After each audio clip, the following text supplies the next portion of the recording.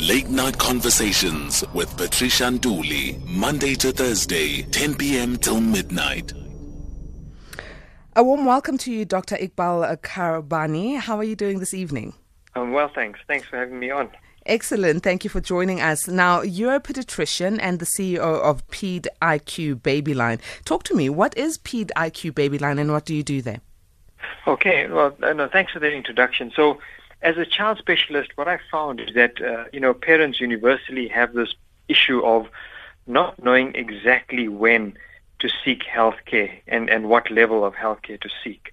Especially for new parents, young parents maybe don't have support networks around them, extended family, etc. What happens when you have a small baby and, 10 o'clock at night like this, and the baby's crying, you're not sure what to do. Should you shoot straight through to the ER, try and go to the casualty, try and find a doctor? It's difficult to make the right decision because it's quite an emotional one. And as a result of that, often because of the emotions and the understandable concerns that parents have, there's a lot of costs that go in and expenses that parents incur. And what we try to do with Paed-IQ is to offer parents a 24/7 pediatric advice line. So we don't do any prescription or diagnosis online or on the phone, but we have a 24-hour call center which is staffed by pediatric and nursing staff who are very, very qualified to give parents advice on dealing with common sort of childhood problems. And that's where the idea came from. Well, it's good to know that the 4IR and technology that's at our disposal is used to help us as well when it comes to medical issues. And one of those issues, especially for parents who have children born with Down syndrome, is the fact that they don't really know or have the support or know where to get the support to deal with the day-to-day lives of their children. So yes. What can parents expect in the first few months after their baby is born? So I think there's two aspects to that. The first one is, I'm glad you brought the issue of support, because parents who have a child, and this applies not only to Down syndrome, but to any child with special needs, parents require an incredible amount of supportive services to try and optimize the health of the child. And these supportive services should take place in different layers. So first I would use the example of the immediate family and supporting structures of the friends and close family around the parents. They need to be the medical staff professionals, and often it's a team of professionals. So it'll be the occupational therapist, the speech therapist, the dietitian, physiotherapist. So there's quite a few allied health disciplines that all play a very important part in optimizing the health. And then, not to be underestimated, is using social media to link into social support groups, because some of these disorders are not very common. I mean, we're mentioning Down syndrome as an example, but it's a birth defect which is one of the commonest. But there are other very rare defects where parents may feel completely isolated and out of their depth. And I would suggest they use social media to reach out to other parents who have a similar experience so that they can help support each other and sort of help guide each other through these extremely, difficult times. So it's very important to have the correct support. And then as far as managing it in the first few months, every child is different. I mean, you get different grades of severity. So I think what's important is to start off with a proper assessment of the child. Medically, a Down syndrome babies always require additional, for example, cardiology assessment. So any child with Down syndrome must have a cardiac assessment to make sure that the heart is normal. And then each problem that's identified needs to be addressed. So there are, feeding issues that need to be sorted out. And then there's a developmental issues as well, because we expect children with Down syndrome and other birth defects or chromosomal abnormalities to not develop according to the sort of average child stage of development. So there may be what we call delayed development, and parents need to understand what that actually means. A-teamers, we are currently talking about a very important issue, and not only for the parents and families that have children who are born with Down syndrome, but for all of us as a society to have a better understanding on it. We are obviously going to give you the opportunity as an A-teamer to call in and tell us if you've got a family member or a child who's got Down syndrome, and what sort of care and support would you like to receive, or have you been receiving. Remember, you can call call in on 011-714-2006 or WhatsApp 0614-104-107. And furthermore, do you feel that society is understanding and accepting in 2021 of people with Down syndrome? So I'd like to hear from you. Our guest is Dr. Iqbal Karbanee, who's a pediatrician and a CEO of Paed-IQ BabyLine. Now, Dr. Karbanee, you mentioned that when a child is born with Down syndrome, there's a team of medical professionals that are needed, from the cardiologist to the dietitian and the likes. Yes. Does the public healthcare system provide sufficient support for children in terms of the healthcare workers who are required for this child support? Actually, I would say that in most centers, they actually do provide very comprehensive services. Because remember that, children with special needs like this are complicated cases. They're not simple at all. So often you find that, with very rare genetic cases, doctors that are in private and specialists actually refer those cases to a tertiary hospital, because you may find only a handful of, something like Edwards syndrome or, some sort of really strange syndrome that most people haven't even heard of. So even Down syndrome, there are clinics at most specialist tertiary hospitals that can handle the cardiac complications and all the other issues that come with it. So I think that, from a tertiary level point of view, teaching hospitals, there is that care. I think where we run into problems comes into more in the rural areas or peri-urban areas where you may not have easy access to those kind of hospitals, whether it's Baragwanath or Joburg Gen or Kuriskea, Tygerberg, etc. So if you're far away from those hospitals, I think the geographic barriers to accessing healthcare become more and more of a problem. But overall, I would say that the public health service, when it comes to very specialized care, the genetic clinics are actually excellent. So we need to advocate for more, support for the rural and outlying areas when it comes to... I agree with you. There is a necessary support, but you see, it then becomes an economic thing because, it doesn't make sense to, let's say, run a genetic clinic in somewhere in rural KwaZulu-Natal where there's only a handful of patients. So these patients tend to cluster around teaching hospitals, and parents often travel in from quite far distances to access that healthcare. But once they've accessed it, I would look at it this way. I would say that the access to super specialist care is more to provide a roadmap for the parents to use, and then to go back into their normal environment to access the supportive services. So I think it's more to do with providing, let's say, physiotherapy, occupational therapy in primary and secondary care centers. And I think there your point about accessing and improving healthcare services becomes relevant. So it's more in the supportive, because if you look at it, there's no cure for Down syndrome. So, a child is born with Down syndrome and that's it. But there are ways of optimizing the healthcare. And that's through using these allied health services. And that's what we need to do. Now, the impact on family dynamics when a child is born with a Down syndrome, what is it? Yeah, no, it's a major impact. I mean, if you think about it, the first impact is the fact that the parents have a certain expectation when they're having a baby. And then when the baby is born and it's not normal, that is a huge amount of challenge for parents and the stress that brings. And it obviously impacts directly on the dynamic between the couple itself. So there's that load to bear, as well as their own personal issues about maybe grief or guilt, etc., about what they could have done differently. So that needs quite a lot of, careful attention. And then it's the effect of having a child who is differently abled or who requires increased levels of care, and the impact that has on the household. Maybe one parent now has to stop working to look after the child, so that reduces the financial income in the family. They may be, they have to relocate. They may have to change certain structures in the house, put ramps up, etc. Wheelchairs, make bathrooms accessible to disabled children. So there's a lot of challenges that happen. And then it's the dynamic between that child and the other children who may not be, affected and maybe otherwise normal.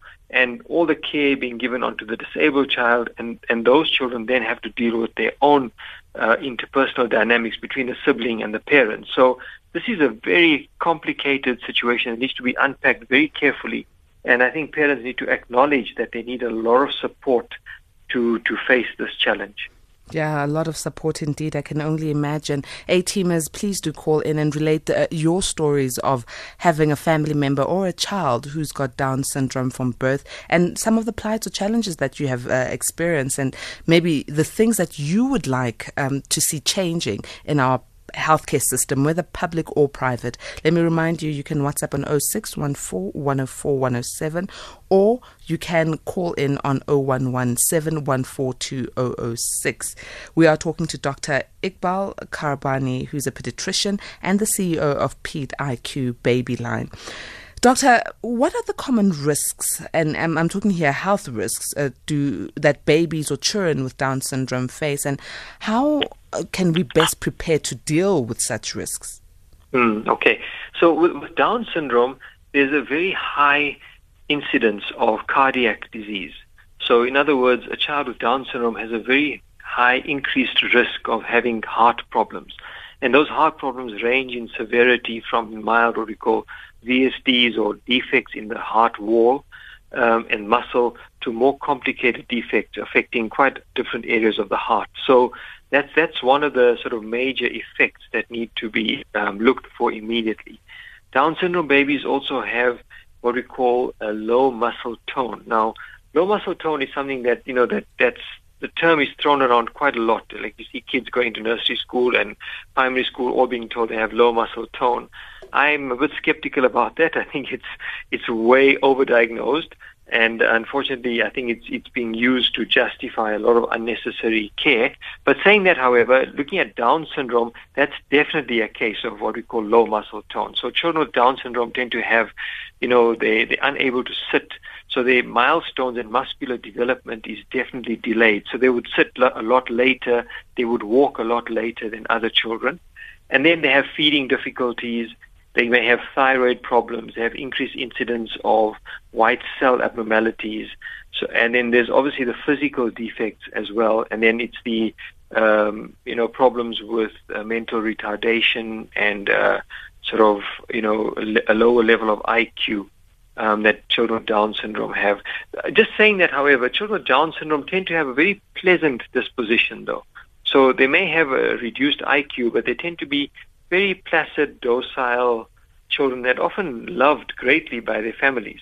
It's just that, they have, a difficulty, having interaction with others socially and developing normal social skills. Let me go to an A-teamer who's holding on the line. Jay, good evening. How are you? Good evening to you and our guest. A wonderful and very informative program. Can I address this to the doctor? Good evening, doctor. Yes, hi, evening. Well, thank you. Yes, babies are the most precious gift in life, and that is one stage you only see in a human being that you can never see later on. So it is a very precious and beautiful stage. My question is, while the mother is pregnant, is it not possible to detect these kind of defects? Why I'm asking this is, if this kind of knowledge or information is given to the parent-to-be, then they'll be able to prepare themselves for the future coming life or baby. They can go and get information, study, and prepare the various sector and as you said, accommodation and the work related thing, caregiver, and so forth. So I think science have really, really advanced in lots of aspects. But yet I have to hear, if it's possible to pick it up while the mother is pregnant, early enough. Yeah. Thank you very much, Thanks Jay. for that. Thanks for raising that point. I mean, I think essentially what you're asking is two things. The one is, how effective is prevention? And then secondly, early diagnosis. And I think those are critical elements with any genetic disease. So if we just veer off the subject slightly, I mean, parents that want to have a baby need to optimize the mom's health as much as possible. We know things like alcohol and drugs can cause major problems in the unborn baby and the developing fetus. So if a mother wants to have a baby or she's a childbearing age, she should try and avoid all kinds of toxins that can definitely cause side effects on the baby. So prevention is by far the best way of handling these kind of issues. But when it comes to Down syndrome, there is early diagnosis that's possible through something called amniocentesis and various other sort of diagnostic techniques where you can actually pick up the risk of a baby having Downs. But therein comes a whole moral debate, which is if you do pick up that the baby has Down syndrome, what then? Because does the parent then abort the baby?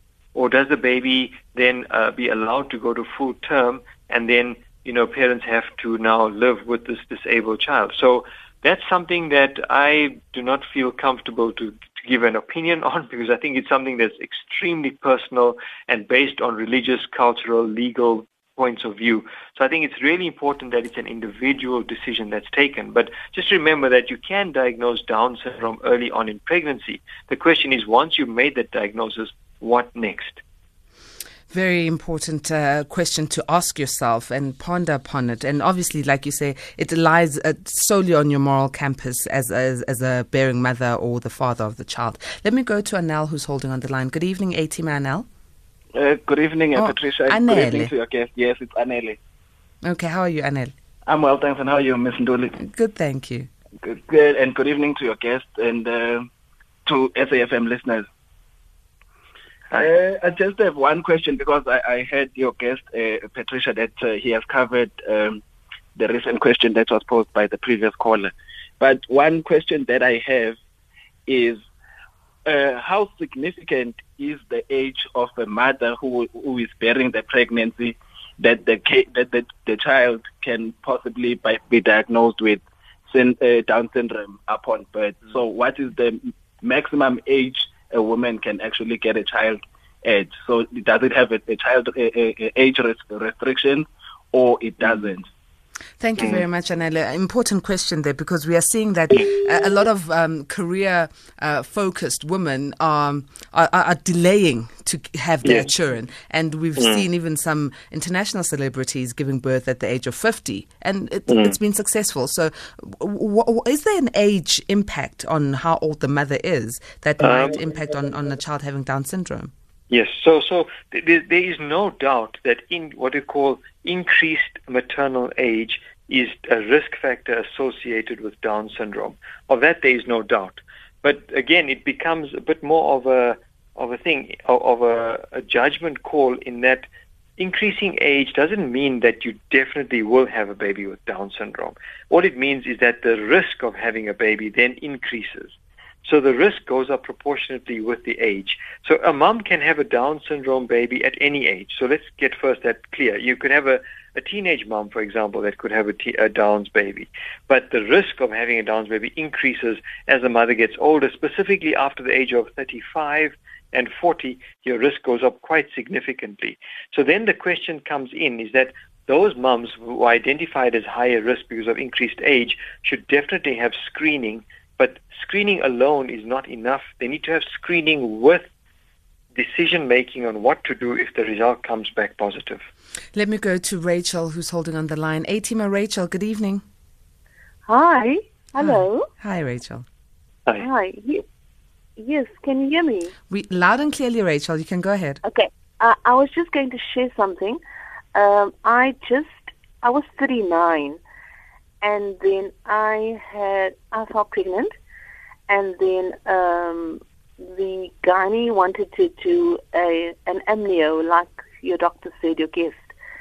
And he said the reason for this was, as your doctor explained, and as we said, okay, we'll get back to him about that, my husband and I. Mm-hmm. We'll discuss it. And we prayed about it, and we said no. We're not going to do the test. We're going to have this baby, however. And we prayed and we trusted God for a normal child, a healthy baby, and that's what we had. and I turned 40 in April, and she was born in March, and absolutely perfectly normal birth, nothing wrong.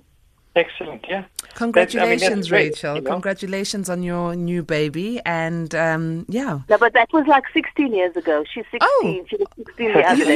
You made it sound like it was like, I also thought it happened. I thought it happened last month from the way you're saying. Yeah, it sounded like, No. I was 39 at the time when I conceived. But, it was not planned, baby, obviously, at that age. Obviously 10 years after her brother, it was a big gap, so we didn't plan on having a baby. But anyway, she was born. Thanks very much for sharing your experience with us. And I think this raises something else, which I would just like to digress a little bit, because I think it's so critically important, and that is this mum phoned in and shared experience with us, and we thank her for that.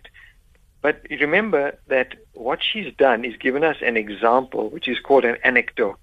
So an anecdote is an example of something that has happened. Now, when we're trying to advise people on a population level, and this applies to almost everything that you can, look at, whether it's vaccines for COVID or whether it's exercise or heart attacks, etc., one always has to understand that an anecdote is simply an example that applied to one person, but does not extrapolate to the whole population. So if there's 1,000 moms listening to this program who are all 39 and have heard this example and maybe expecting, they should not suddenly believe that because our caller had a normal baby that they would also have a normal baby. The only way of assessing that risk is to do a statistical analysis of looking at that full 1,000, seeing how many of them had a Down's baby and comparing that to 29-year-old moms and looking at the difference in the risk. And that is then statistically analyzed and presented. So I think this is something that, feeds into the alternative media space, alternative fact space, etc., when people give repeated examples of what we call anecdotes, and that is used to justify a certain point of view. Whereas we should just always be cautious, and I'm the first one to take this as my own advice. Be cautious and always look at what is the scientific evidence that supports this or not. We are talking to Dr. Iqbal Karbanee, who's a pediatrician and CEO of Paed-IQ BabyLine, looking at World Down Syndrome Day and what to expect when you are parenting a child with Down syndrome. World Down Syndrome Day is observed on the 21st of March.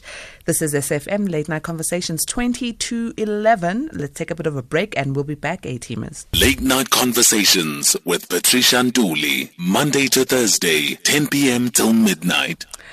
A-Teamers, we are talking to Dr. Iqbal Karbanee, who is a pediatrician and CEO at Paed-IQ BabyLine, and we are discussing what to expect when you are parenting a child with Down syndrome. World Down Syndrome Day is observed on the 21st of March worldwide. On the line, I've got Anonymous. Anonymous, good evening. Good evening to you, and hi, Patricia, and good evening to your guest. I just want to inquire something first. I've got 2 points to make, 2 questions. But the first question is, if a person who's older, if a female is older and the male is younger, it is read that people get normal birth. The female will get a normal birth if the male is younger. If it's vice versa, if the female is older, that's the same thing, but it's vice versa. If the male is older and the female is younger, so the birth will be normal. I'd just like to verify that with the doctor. And also another thing is a few friends of mine and a cousin has Down syndrome children, and they really have a struggle in life. My one cousin had to put her child into her home, but she later passed on. Another cousin of mine had a Down syndrome who she's raised from birth. And when she wants something, this mother has to drop dead and attend to the child. There's so many things to a Down syndrome child, and it's very much like I won't understand the Down syndrome child. Believe me, you.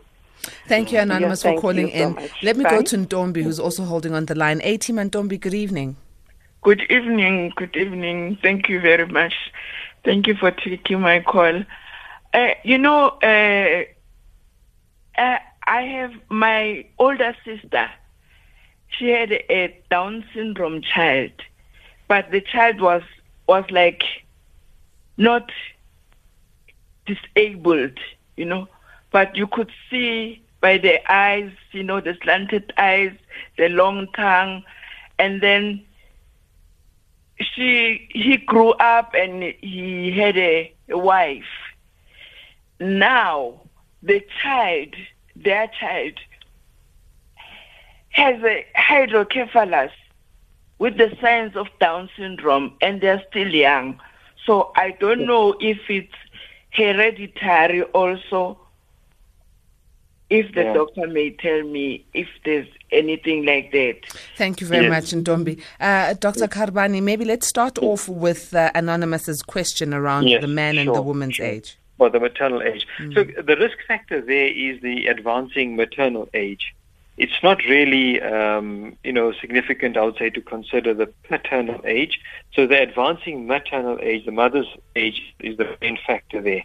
As far as having an older man and a younger female, as far as I know, there isn't any, increased risk there of any other genetic disorders. So I think just the main factor there is increasing maternal age.